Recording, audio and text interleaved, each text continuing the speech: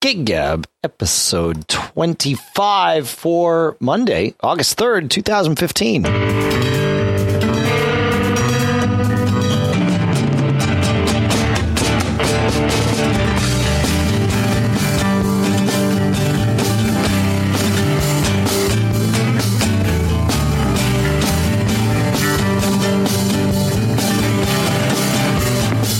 Greetings, folks, and welcome to Gig Gab, the Working Musicians podcast. Today, as I said, is Monday, August 3rd, 2015, and I am here in Durham, New Hampshire, Dave Hamilton. And Paul Kent out here in Los Gatos, California. We gave you the week off last week, Paul, which in turn gave me the week off. How was, did you have a good week? I had a great week. We went to Hawaii. We enjoyed some relaxing, heard some music, had some great food. It was hot as hell, but we... The water was amazing. The pool, the ocean. The coolest thing we did, a nighttime snorkel with the manta rays. Whoa. Yeah, it was really cool. Wow, that's awesome. How was it lit? I mean, did you have like underwater flashlights or? What they do is there's about 6 or 7 boats that go out there, and each boat kind of floats some big rafts, and you hold on to these rafts. And then what the boats do and what's on the rafts is they shine water down to create plankton, because the plankton is what the manta rays eat, and that's why they engage with you. So it was really fantastic. That's cool, man. Yeah, wow. It was awesome. So I missed doing a show last week, but my time was well spent. Yeah, having some fun in the sun. You got to take a break. But yeah, I got quite a few emails about your break. A lot of our listeners were not happy about this. just so you know. You know, it's funny. I actually took the time. Because I knew this trip was coming up, and I took the time, and I told the band, this is the week. If you're going to do a vacation, let's all take it at the same time. My trip was booked, 9 months ago. Sure. And so it was kind of a nice thing because we've been so busy. Everybody went in their own separate way, and had some fun.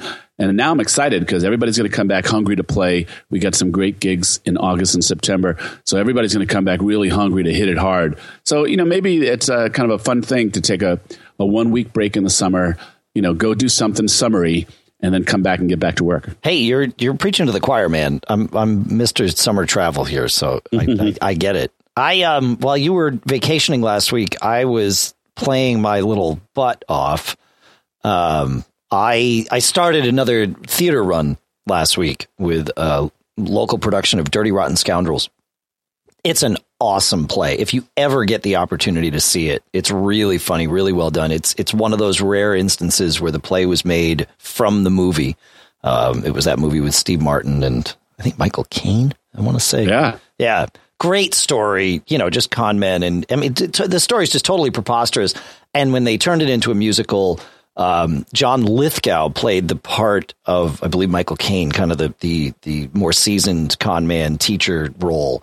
And so the role was just totally built for him. And the songwriting and stuff is just fantastic. I mean, it's really well done. But it's all this over the top kind of Broadway stuff because it didn't have to fit a niche. It just needed to be sort of preposterous. And so there's parts where I'm triggering shotgun, blasts and stuff in time with what's happening on stage and that sort of thing. And because I'm Mr. Summer Travel, I couldn't do this whole run. And when they asked me to do it, I said, no, I'm out next week. In fact, we're recording a show ahead of time to make sure we don't skip it yet another week. And I said, well, and then somebody, actually a different music director, I happened to mention it to her. I said, oh yeah, they want me to do DRS, but I can't, and she's like, why don't you split the show with Matt, who is he just graduated from high school. He played in the pit for Fame, which is the high school musical this year that they did. And he was in the Rock Band Club for the last 2 years that I coached at the high school. Great player. Really kind of reminds me of myself, frankly, when I was in high school. And I thought, oh, yeah, what a great opportunity. So I split it with him. But that created its own problems. Number one, we don't get a ton of rehearsals. In fact, the only rehearsals that Matt or I got to play on a drum set were this past week. We had 2 nights of dress rehearsals. Normally I have 3 for a play, but this particular theater opens on Wednesday nights. They play Wednesday, 2 shows on Thursday, a matinee and an evening, a Friday and a Saturday, and no show on Sunday. Most theaters, it's Thursday through Sunday. This is Wednesday through Saturday, which is kind of nice. But when you start the show, it means Monday and Tuesday are your only dress rehearsals or your only rehearsals. And because Matt and I were splitting the part, we each only got one night. So we split it. I did the first act on Monday night. He did the first act on Tuesday, and we split, we swapped for the second act. So opening night, I had only really played the show once through and not actually even once through, not all at once. And, just to add some confusion to the mix, we have a sub music director this week, or this past week. His run has finished. So he played with us. The main music director opened the show with us on Wednesday, and then this guy, Adam, played the rest of it. So it was very chaotic, and the show was much more difficult than I thought it was going to be. It's always weird. You play along with the CD, you kind of go through the book and you learn the stuff, and you're like, yeah, I got a feel for it. This is going to be fine. And then I showed up, and the first act especially totally ate me for lunch. I mean, I was lost. It was like, oh, this sucks. But because of that, I went home, and on Tuesday during the day before I showed up for the second rehearsal, I woodshed it. I played the show 3 times through start to finish. Spent a lot of time with it, figured it out, because I'm one of those people where I have to play something once to get a feel for what it's like to play. I mean, it's one thing to play along with the record, but the instrumentation is always different, and I think we're actually going to talk a little bit about this, in our topic tonight here, talking about songs. So I always need to kind of feel it out and, okay, what's the important thing? What can I skip? What can't I skip? How does this groove work with us as opposed to those guys that recorded the cast album or whatever. And so Matt went through the same thing, but he went through it on Tuesday night because he had the easier second act on Monday night. And the music director came to me, halfway through the show or halfway through the thing on Tuesday night. And he's like, I don't think Matt can do this show. And I'm like, oh, he can. I said, you just weren't paying it as close attention last night. He's less of a train wreck than I was. It's going to be fine. He needs to get scared. And guess what? He just got scared, and it worked out fine. He played the show Saturday night. And from what I wasn't there, I figured if I went, it would be too awkward. So I figured I'd better not go. But I hear it went just fine. That's cool. So you're a mentor. Yeah. I enjoy it. Like I said, I mean, this is the first time I've done it in the theater realm, but doing the coaching, the Rock Band Club and stuff has been a lot of that. I really like it. Yeah. But I'm sure it's kind of fun to pass down, your knowledge, especially when someone is eager to soak it in. Right. Mm-hmm. Absolutely. So yeah, the show Wednesday night opened. It was fine.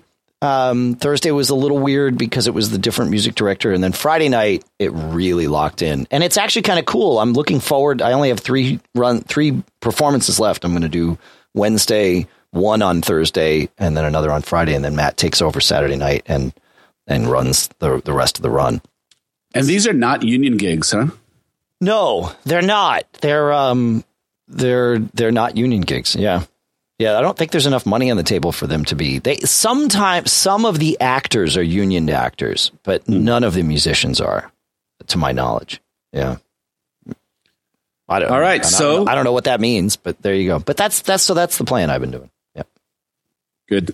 Yep. Oh, did you have any fling gigs or chafe gigs last week? No, that was I was stacked with the theater. This coming weekend I do, which is part of why I can't do Saturday night because I've got a fling gig, and then the following Saturday night another fling gig. So, cool. Yeah. And do you have a lot still stacked up for the rest of August, or is it going to start tapering down, or get more busy, or what? I've got a couple. Lisa and I are going away midweek next week, so that'll take some time away. But yeah, I think we've got a couple more gigs coming up. Not a huge amount. Some more actually in September is kind of heating up for us at this point. Well, I'll look forward to September because we have that big thing that I organize in my town. So that, I told you I wanted to do a big, you talked about those cool self-promoted ones you do and how rewarding they've been. So we have this one that we've done. This is the 3rd year of it. And I'll just kind of tease it for now. So we call it the Los Gatos Park Dance. It's in a huge park in our town that I live in. It's done in conjunction, really kind of sponsored by a community foundation, a nonprofit, that's in the town that just goes about doing good things in our, raising money for schools and scholarships and, park needs and social needs. So anyway, it's been great.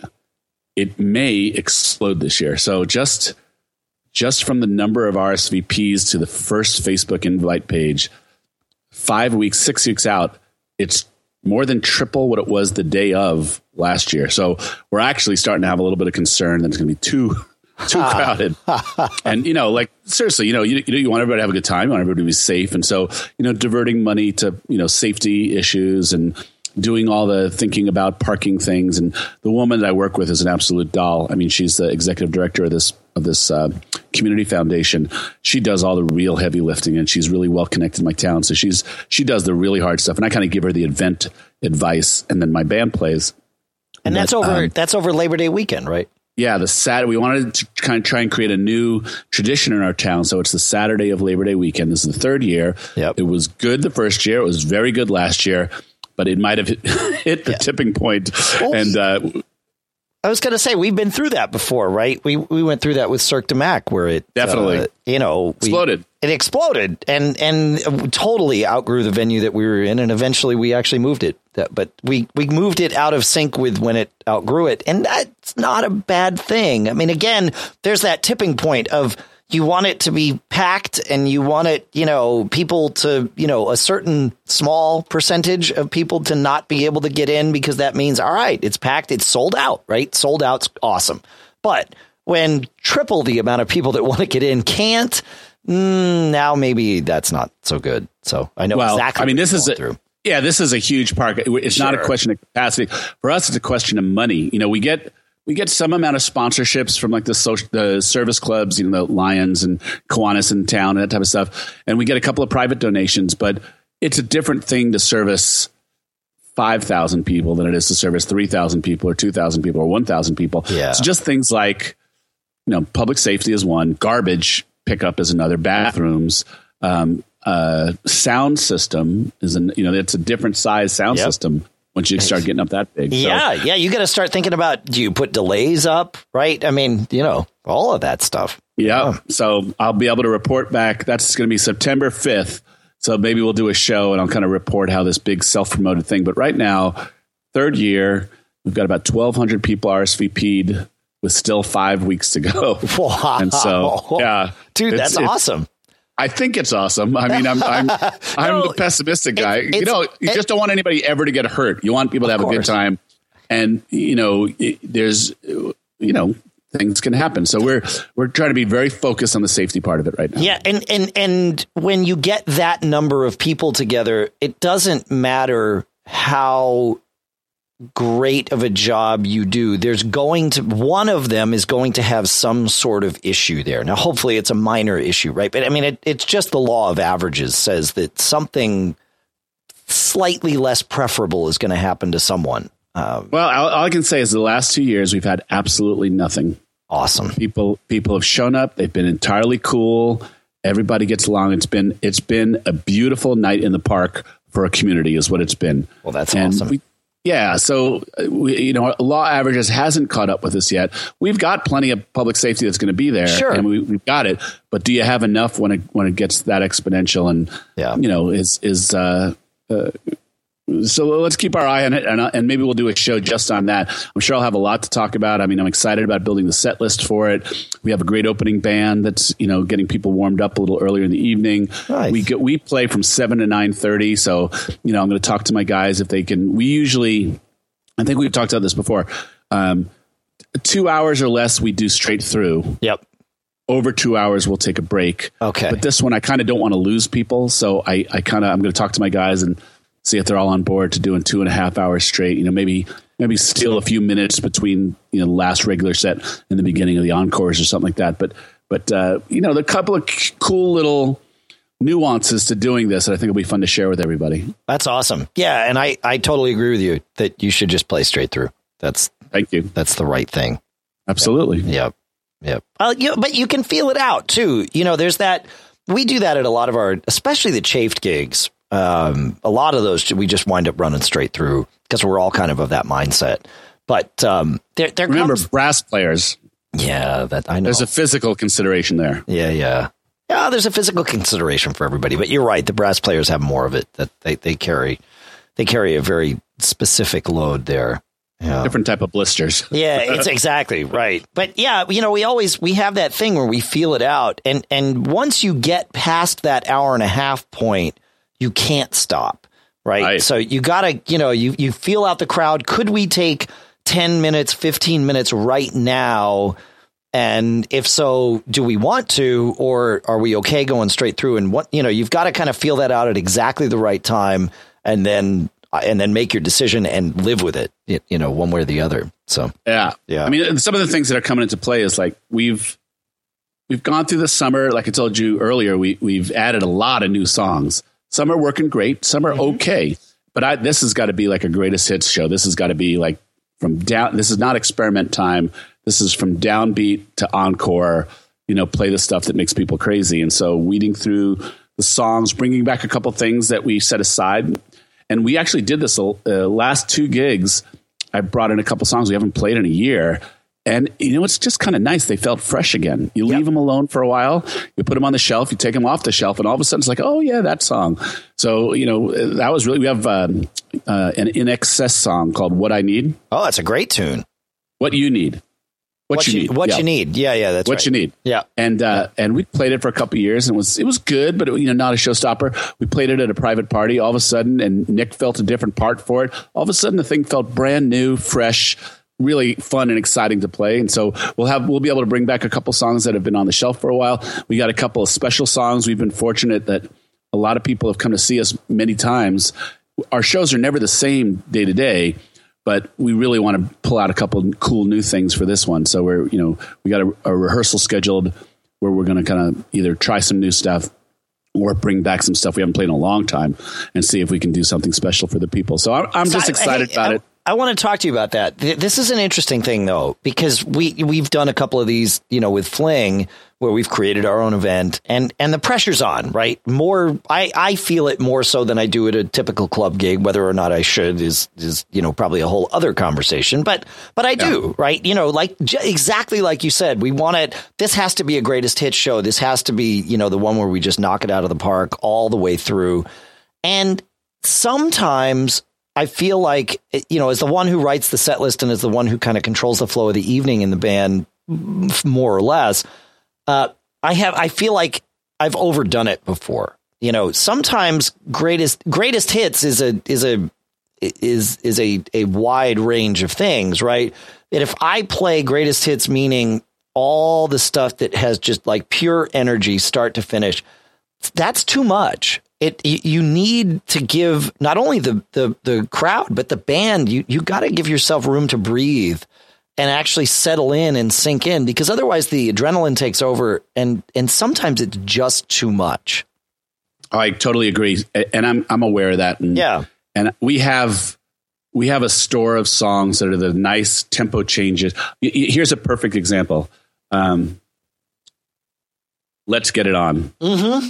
Totally changes the mood for one song. You play that opening riff and you hear screams all the way, So yeah, it's not just about adrenaline from beginning to end. It's about a great show that gives everybody something. Yes. Dancing would be at the top, but for those who do, it's not everybody. A lot of people just bring their lawn chairs and just sit back for a nice night of music. Sure. Are we playing songs that are nice and representative that'll touch a wide range of people? There's a lot of different things that go into what my thoughts about a greatest hits are. Yeah. It's a greatest hits that everybody, we have songs we have one song that's on the radio now. We have maybe got a couple of Bruno Mars songs. We got a couple of newer songs. Sure. And there are a lot of kids that come with their parents to this. It's a nice night out for family. So we got to play that stuff. And so, yeah, greatest hits means a lot of different things to a lot of different people. To me, it's a well-rounded show that shows that my band can entertain anybody. Yeah. And you're right. Those mid-tempo tunes, when you do pull it back, those are the ones that you almost have to be the most careful about picking, because you need them, as I said, right? And I think we're in total agreement here. You've got to have them to round out the show and give it some pacing and some ebb and flow. But if those have to be the tunes that people go, oh, I love this song, right? You got a high energy dance kind of number, where, the tempo's up a little bit. Even if people don't know the tune, if they're up and moving, they might just stay up and moving, right? You can kind of carry them along. But when you slow it down, it's got to be a tune that people know. And it can't be some weird little, navel gazing, sort of self-satisfying tune. Exactly. It's got to be that. Come Together is one that I always use for that exact purpose, because that everybody knows it, and we play it well. But it's got to be those types of tunes. So we have three. Yep. Okay. We have more than three, but let me think about these off the top of my head. So like I said, Let's Get It On is just, you cannot play the first lick of that right. guitar lick, that wah-wah, and people not just dig it. We have Let's Stay Together, Al Green. That's a good one. Yes. My Girl is, if you're not dancing, you're singing. You got it. And that My Girl works in almost every room. And, it might be one of those songs that could be accused of being, over covered or poorly covered. And, you can put it in the taking care of business. People like it. Yeah, that's right. And we've had that conversation. So My Girl works pretty well. And then we've got, with the big horn section, we have some of Tower of Power's slow songs, Still a Young Man. Yeah. Right. It's a slow song, but, with a 5-piece horn section and the way it drives is just a really beautiful thing. And so that song works for us to just take it down without losing the edge of the show. And that's really what we're talking about, right? That's what we're talking about. Yep. A change of pace without getting, milquetoast or, saccharine sweet. It's totally true. Yeah. Yeah. Yeah. Yeah. So we've got a couple of those. I'm looking through our song list as I'm coming up with them. Nowhere Man is one of those, where you can bring it down and yet again, it's a song people know. The easy one is Wonderwall, the Oasis tune. Yeah. Right. I've played that song at the beginning of the night, in the middle of the night, and I've played it as the last tune of a super high energy gig, and it still goes over well. People are like, "Oh, this is awesome. We get to sing along." Right. It's just that thing, and it works. So that one's there. Similarly, Oasis's Champagne Supernova can work. Great song. Yeah, but it's much bigger than you think. The intro is very, the intro is very light and airy, and there's parts in it that are light and airy, but it's a 6.5-minute song that gets huge in the middle. So you got to, it's one of those things. You just got to be aware of what you're about to deliver here. But again, it's that change of pace. Comfortably Numb is kind of the same sort of thing, but again, it gets huge, or it can, Well, it has a kind of like pad synth type of, moving vibe to it that you got to. What do you do? You don't have a keyboard that does that, do you? Yeah, we have Aaron plays that on keys. Cool. Yeah, and it works well, and the harmony's really nice, and the guitar solo's really nice. It's all very nice. It's how it's supposed to be. Yeah, if you think about the things that a band wants to do, so you want people to dance. But not everybody dances. So you want people to sing.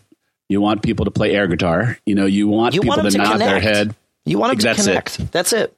And whatever is the most convenient way for them. Yep.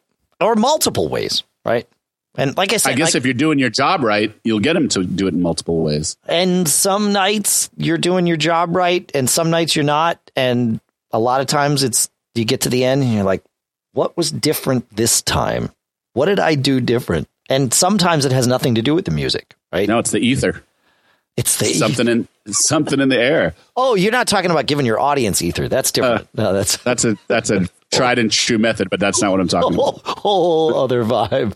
No, but you're right. Well, and sometimes I find it's me, right? If I get there and I ignore everybody that's there and I set up and I'm just in my own world and then start the set, I'm not in the right vibe to connect.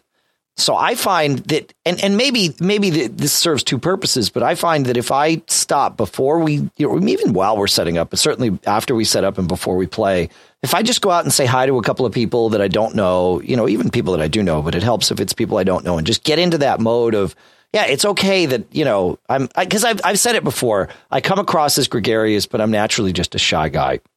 So I kind of have to turn on that switch and say, okay, yep, I'm here to entertain. That means we're going to connect with each other. And the easiest way to remind myself of that is to just go up to a stranger and talk to him, and say, thanks for coming. I hope you like it. What's your favorite band? Maybe we'll do something that they know, come up with a couple of jokes or whatever. And And yes, that engages them already, but it also puts me in the right mode of engaging. And that's the important thing, to be in that mindset when I hit the stage. For sure. Yeah. I'd actually take it one step further. It takes the whole band being engaged. One person not engaged will change the vibe of the delivery of almost any song. That's true. And sometimes if the whole band is like exhausted, you played a bunch, and everybody arrives in the same place of exhausted, sometimes that can make some pretty interesting music. But the point of it is that the band has to be a unified force in whatever direction it's going to go. And that usually is the big catalyst that translates the music. Yep. One guy not into it can just basically throw off a whole gig. It can. Yeah. I mean, you have to be careful. You know, the rest of you have to be careful to not get dragged down by that guy. I mean, hopefully you can sort of bring that person around and bring them up. But if they're going to stay down, you got to just ignore them or ignore that part of whatever. Do your job. You just got to do your job. Yeah. And that's what it is. It's about being a pro. Yeah. So I was thinking this is the beginning of a great conversation because we really haven't talked about songs and music. I mean, we talked about managing a band and promoting a band and, a lot of stuff, but we really haven't talked about repertoire in a while or, got into some of the nuances of repertoire. So I just thought it would be kind of fun tonight just to talk about songs, maybe, cool stuff you've tried recently, songs that are working that you never thought would work, songs that will not work no matter what you do to it. Just anything about song, and there are songs that fall into all these categories, right? Yeah. Good example is Beatles stuff. Beatles stuff is really interesting to me. Beatles stuff is kind of like the Bible. I mean, if you're gonna try some of the more ambitious Beatles stuff, it's not for the faint of heart. You're probably not going to go there if you're not respectful of what the outcome has to be. That's what I mean by it's about the Bible. I mean, if you're going to go into some of the really, interesting harmony stuff and some of the interesting instrumental stuff, I actually find that there are really good Beatles tribute bands, but most people screw up Rolling Stones songs. And it's an interesting dynamic to me. It's almost like you approach most Beatles, maybe because of the complexity of it often, with reverence, but Rolling Stone stuff, people think they can just play and just go along. A good example is, Start Me Up is one of those songs that cover bands just pummel to death. They don't respect the space. They don't respect the tone of the guitar. There's all sorts of things. It's a very airy, simple song that is one of the greatest grooves in the history of grooves. But I hear cover bands just muddle that poor thing to death over and over and over. Oh, I mean, the song that I feel like bands, and I think I've committed this crime too, that to completely over muddle and kill is Brown Sugar. It's because you can think about it. Oh, it's just a big rock basher. Well, no, it's actually quite delicate. Subtle. It's subtle. Yeah. And I think a lot of what happens with the Stones stuff. Now, the Beatles were a 2-guitar band, too, but nobody thinks of them that way, right? The Stones, everybody says, oh, it's a 2-guitar band, right? Well, the Beatles were a 2-guitar band, too. And the difference there is both guitar parts were very separate and easy to hear the different parts, right? Not necessarily easy to play or cop that vibe, but easy to hear that, it's two different things. Whereas with the Stones, those two parts come together as one. That's the art. It's an art, and we've talked about it, but a lot of times what happens is you get two guitar players that just want to grind through these Stones tunes. And it's like, no, even if it's just one guitar player, it's like, leave some space, figure out where that space is and play it. Don't just fill it all up. Would you say Charlie is an easy style to cop or a very, very difficult style to cop? Yes. Love it. Well, that's the right answer. He, first of all, like all good drummers, he's a great timekeeper. There's no question there. His groove, I've always said, and I've probably kind of backed off on this a little bit in recent years, but I for a long time I've said, and I'll say it again, that Ringo and Charlie were in the wrong bands. They should have swapped.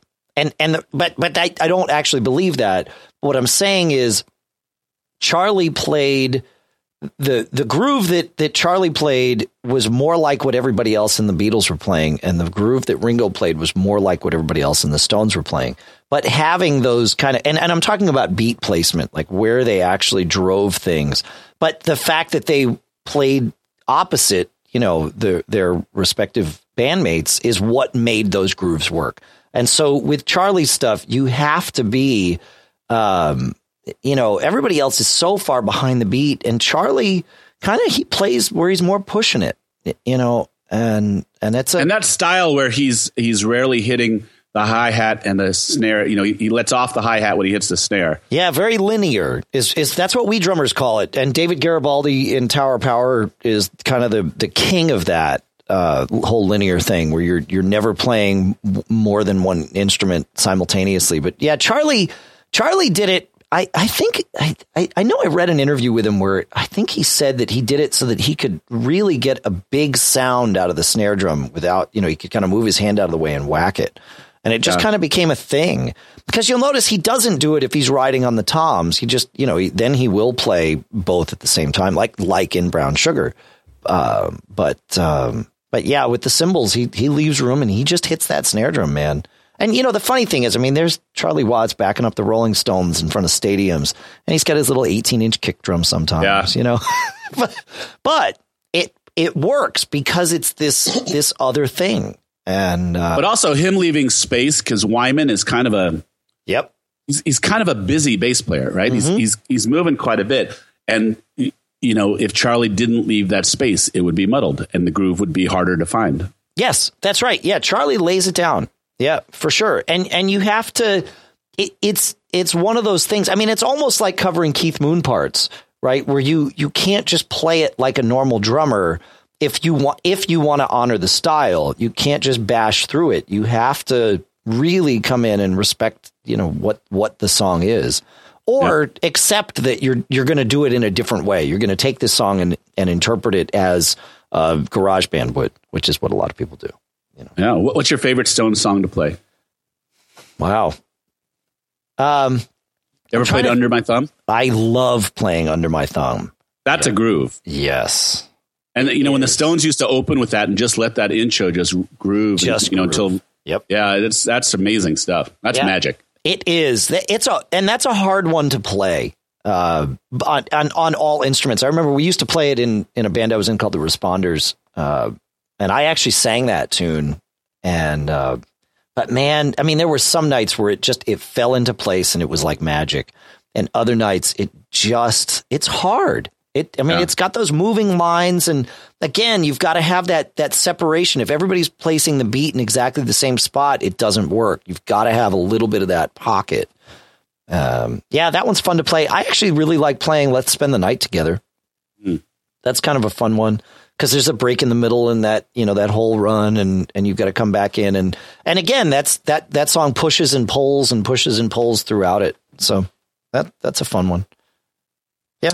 Wow. So we've been having a lot of luck with Satisfaction lately. But it took a long time.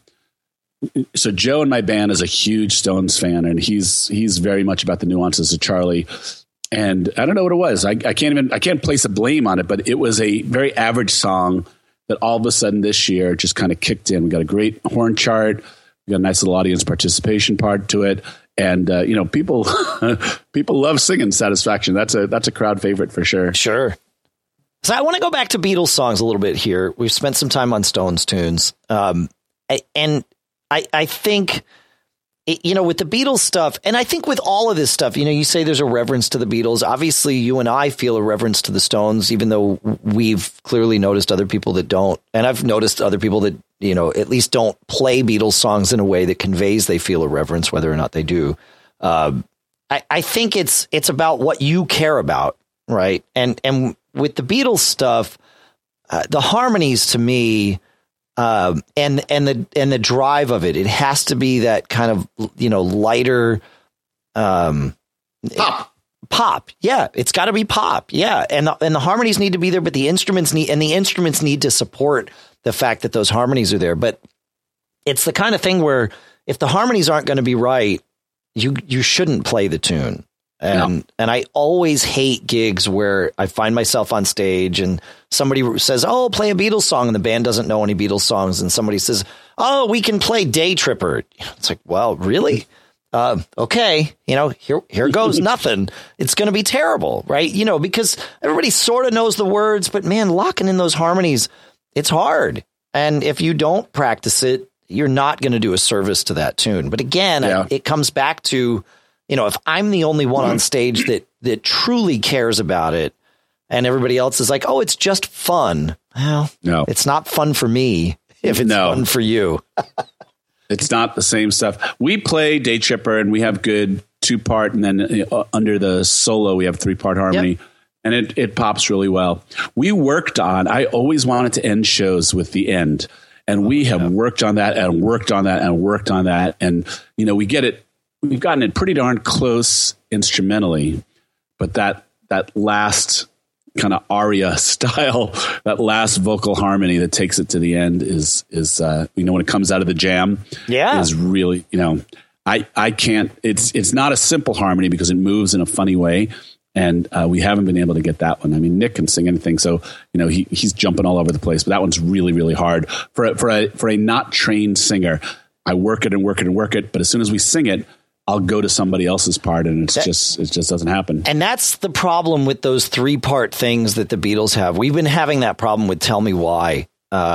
It works as a 2-part harmony song. But there is a 3rd part, and I've been in bands where we played that song and played it properly, and I was the one assigned that George part, that 3rd part. And it's really hard to hear where your place is and find it, and like you said, harder even to stay there and not just fade to the part above or below you. And that's what we're having here. The same kind of thing. I mean, it's exactly the same thing I went through when I sang the part. Mike is having the same problem. And we did it acoustic, just actually at a campfire kind of thing the other night. But it just so happened that most of Fling was there and we wound up playing some tunes, and that was one of them. And I had always I've been like, wow, what's going on? Why doesn't this song work? And when we did it that way, I heard he was never singing his part. He was either singing the mine or the one below or above me. Those parts. It's easy to do, when you hear them. Yeah. Yeah, it's right. You got to find it. And so, but that's actually another thing is, when you're starting to work out those harmonies, and even after you've been playing a song for a while, strip it down, just pull out an acoustic guitar and play it through and just sing it and hear where it goes. And you can find those little things where you're like, oh, actually, let's tweak this, or let's scratch that harmony part. It works with these two. And that's kind of where I'm feeling. Tell Me Why might go is like, sorry, man, it's just, it's not working. There's two Beatles songs that cover bands historically destroy. Saw Her Standing There.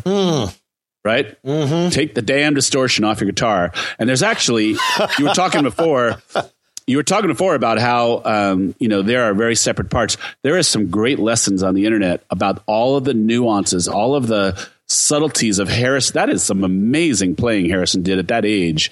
Just really subtle stuff. Fantastic, nuanced stuff. So Saw Her Standing There would be one. And the other one, of course, Because You Can, would be Helter Skelter, which mostly just vocalists just kind of screw that up. But that's true.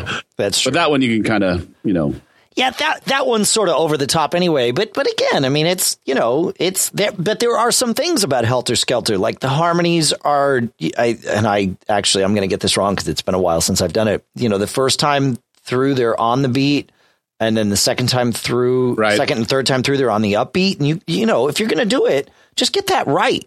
Again, it's the kind of, I don't know it. If somebody said that we're going to play it tomorrow night, I'd give it a listen. Like, oh, that's right. That's how this goes. And actually, if I were in the middle of it, it'd probably come to me because I've done it probably 100 times, but I can't think of it now. My favorite Beatles song to play, and there are others that I actually enjoy playing more, but in terms of playing for a crowd, I love playing A Day in the Life. Because it's a tune that most cover bands just won't even think about playing. And it's actually one I like to end a show with, especially if it's been kind of a crazy show and lots of energy all over the place. Instead of just finishing with yet another dance number, I always like to, kind of turn the energy around and be like, all right, here, enjoy this, and we play it, and we play it well.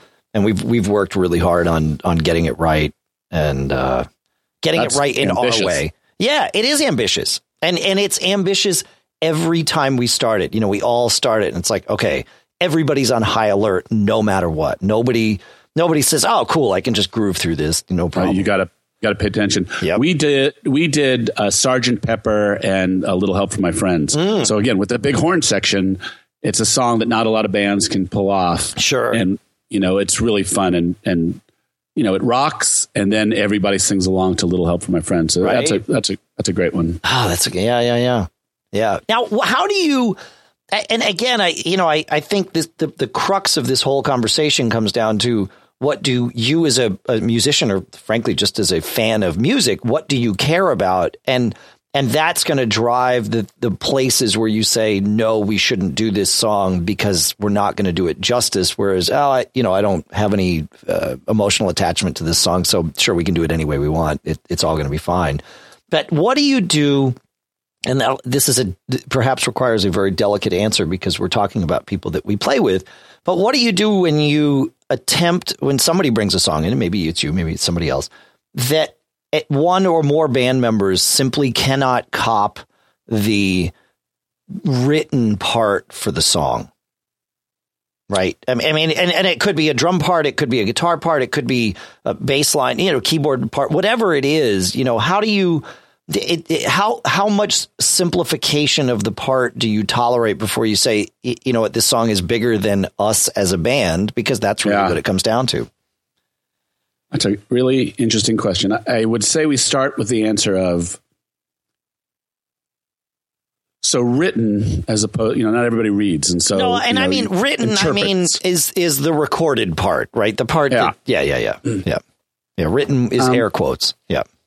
I've gotten to the point where this is actually more of a leader question than it is a music question, because there are songs that people like that they don't play the part. We used to have a saying in our band. That if you can't improve upon the part that's there, play the part that's there. Yeah. Right. Which is a good starting point. However, what if you can't even play the part that's there? Right. Yeah. Yeah. So remember, and it happens to all of us. I mean, I consider myself a pretty good drummer, but there are parts that are bigger than me, and either require a lot of work or require a lot more work. It's a pretty rare thing where if a guy brings a song that he wants to do, that he can't handle his part of it. Right. Usually if the guy brings a song and is imposing a style or a nuance in somebody where it's not quite their thing. And that's it. So the answer is this: we give it a try. Yep. We see if, you're saying, you're going to play the song. It's, got this feel. Do what you can with it. Yeah.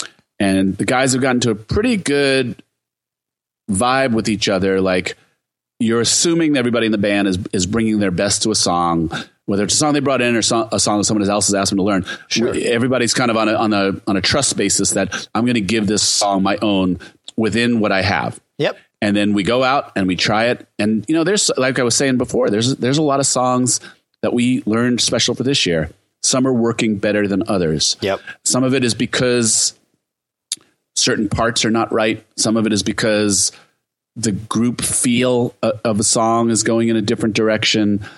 And, there's plenty of songs out there. I'm usually the one who has the hardest time giving up on something. I kind of always feel like, let's just keep working it. Let's just keep trying, keep working and bludgeoning the song to death. I'm about to do that again with a song that I want to play at the park dance, actually, that we've played to some. I'm not going to say what it is here because I know some people will be listening that are going to be listening for that song.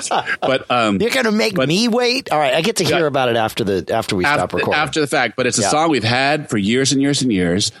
It's a balls to the wall rock and roll song, and we have missed it. It's almost cacophonous in what we've done to it in the past. Yep. So we've gone balls to the wall. There's not enough dynamic to it. And in the original there is dynamic to it.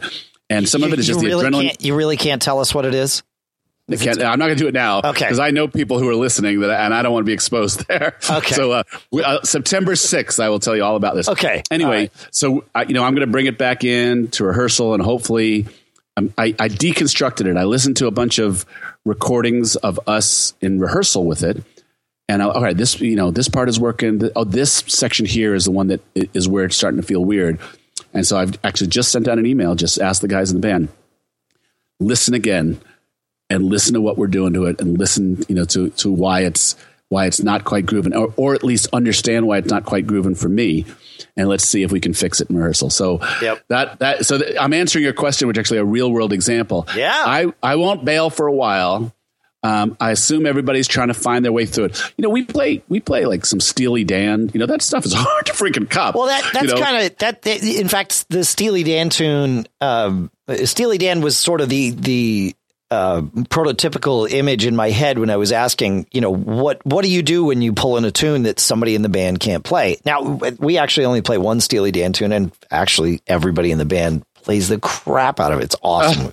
We play Pretzel Logic, and it's one of our favorite tunes. In fact, we're so comfortable with it that we could open with it and have, but that's crazy for most Steely Dan tunes, that one included, but we just happen to play it well. So. But yeah, some of them are not easy.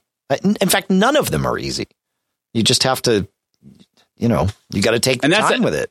Yeah. And that's one of the things is most Steely Dan is you're listening to a studio version. And that's actually a very interesting discussion. I tend to search out live music to cop, to see how artists reinterpret their, I think I may have mentioned once or twice that I'm a big Bruce Springsteen fan. Everybody get your shot glasses out. That's right. Yep. It's time to drink. So Born to Run is an incredibly overproduced song in its original format. There are 7 layers of guitars and, there's a lot going on in that. But if you want to play Born to Run live, go find one of the many, many, many, many recordings, YouTubes, whatever, of Bruce playing Born to Run live. And it'll give you an idea how the original artist interprets his own song in a way that he can present.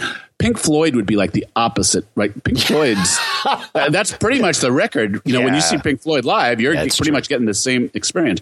But a lot of bands, Rush is the same way live. I mean, they write their songs in a way that they can play them live, and hopefully we will get to see them live again someday, even though their tour has now ended. But they're the same kind of way, right? They whatever you hear on the record, they're going to play live, and it's going to be massively difficult to cop that.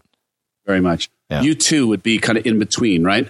There's a little bit of the production rolled off of it, and you can actually see, but there's so much production in that guy's guitar sound, in the Edge's guitar sound. That's true. But you get a very, very, what the drummer and the bass player are doing in that band live gives you a very, very, very specific idea about what you can do to bring those songs to life live. That's it. I hate to be that, get off of my lawn kind of guy, but you and I as kids playing in bands, we didn't have the benefit of easily being able to say, okay, I've heard the studio version. Now let's go just, dig up a live version. I mean, you sometimes had to go see the band live, and then, one of the guys would come back and say, oh, I saw them live and they ended it this way. And I totally see how we can make this work, and you just have to trust them. Like, okay, that's great. Awesome. Get off of my lawn. I know.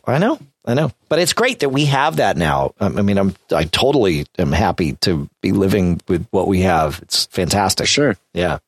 Well, it's good stuff. I mean, I would love to do this more, because digging deeper into repertoire and finding new songs, finding new ways to do songs, and where you get the inspiration from. This is really interesting conversation to me. Like you asking, when do you punt? We could talk about this for hours. I could think about 10 songs that I stayed with too long, really frustrated my band, tried to force success on them. And so it's actually a leader question. It is. But the musicians have to know when to say, dude, I think it's me. This is the best that I can give you on this. And, that happens too. And, that could be any.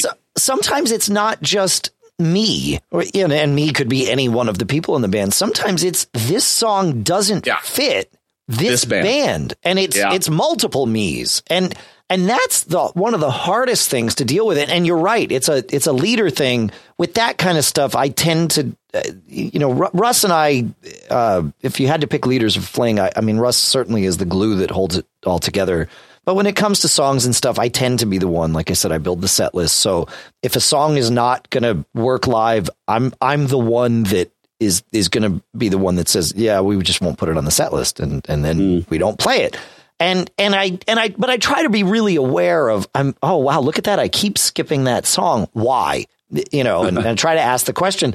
And sometimes it's, well, it just doesn't work for this band. And I can't point the finger at any one of us. It's just, we don't play it well. I will say this, the House Rockers have gotten to an interesting place where we are gelling enough as a band and been together long enough as a band. And we have kind of a good core group that comes to see us, that creates a certain amount of acceptance and energy when we play. We are getting close to that rarefied place. I'm not saying we're there all the time, but we can take songs and, that phrase is make them your own. Yeah. We can kind of take a song and stay as true to the chorus and the melody as we want, but we can kind of have a little fun with it in our own way and it go over. And that's a lot of what, we do a song by, there's this pop singer named Jessie J. I mean, it's a 20-year-old girl who sings a song. Yep. And Nick sings it, and it's fun and it's hysterical and it grooves. The horn chart's amazing, and we're kind of getting to that place. And you earn that by building an audience where the people are coming instead of people come saying, "Prove it to me." I want to hear the record. Yeah, exactly. Yep. So that's not a bad place to aspire to. I don't know. I guess if you're good enough, anybody could do that at any point in time. Yeah. But when you're a cover band, I mean, I think people are coming to hear their songs and get their memories back. But once you've got an audience that you've earned and they're saying, what are you going to do to, thrill me this time? Yeah. Yeah. Well, that's kind of a nice place to get to. It is. And we do that with Fling. We've got, probably the easiest example I can pull out is we played Two Become One, the Spice Girls tune. And perfect. Right. Perfect. We're definitely not going to make it sound like the Spice Girls. It's just not going to no, it's better if you don't. Well, if you tried to, it would be a disaster. And people might not get the shtick, right? Right. That's right. But you picked it because it's a bit of a laugh, but it's also something a great people can song. sing along. Yeah. There you go. Yeah. Yeah. Yeah. You find the core of it and you just play whatever you can play to it. And I think that's part of it. Some of these songs, when I'm, like I said, I'm going through the set list and skipping something, it's when we can't play it to the standard of whomever cares about it. I mean, it comes back to that conversation of, what is it that you care about? And I've called our bass player out on this a lot, and I'll say it again. Burke is someone that when he brings a song in, most of the time, he really cares to make it sound like he wants the groove of the band that played it. And some of that stuff, he brings in some Dead tunes. He brought in some Derek and the Dominoes tune. And we will never play a song like those bands. We can play songs by those bands, but we have to be able to interpret them in our way, that we will just never get to that place. And that's part of what steers me away from it. It's like, well, we're never going to hit the mark that has been set by the guy who brought it in. So we can't play it until he lets go of that. And when with some tunes he has, and then it's like, okay, great. Now we can play it. No problem. But he also brings in some killer tunes. Like he brought in that Steely Dan tune, and when he said it, I'm like, oh, this is another one of these crazy ones. And it was perfect. It just works perfect. So we've learned to try everything he comes up with, because a lot of times, more often than not, it's awesome. Even though the idea, keep an open mind. Yeah, the idea on paper is like, oh, there's no way. Got to keep an open mind. You have to, yeah, and it pays off. 53 minutes, my friend.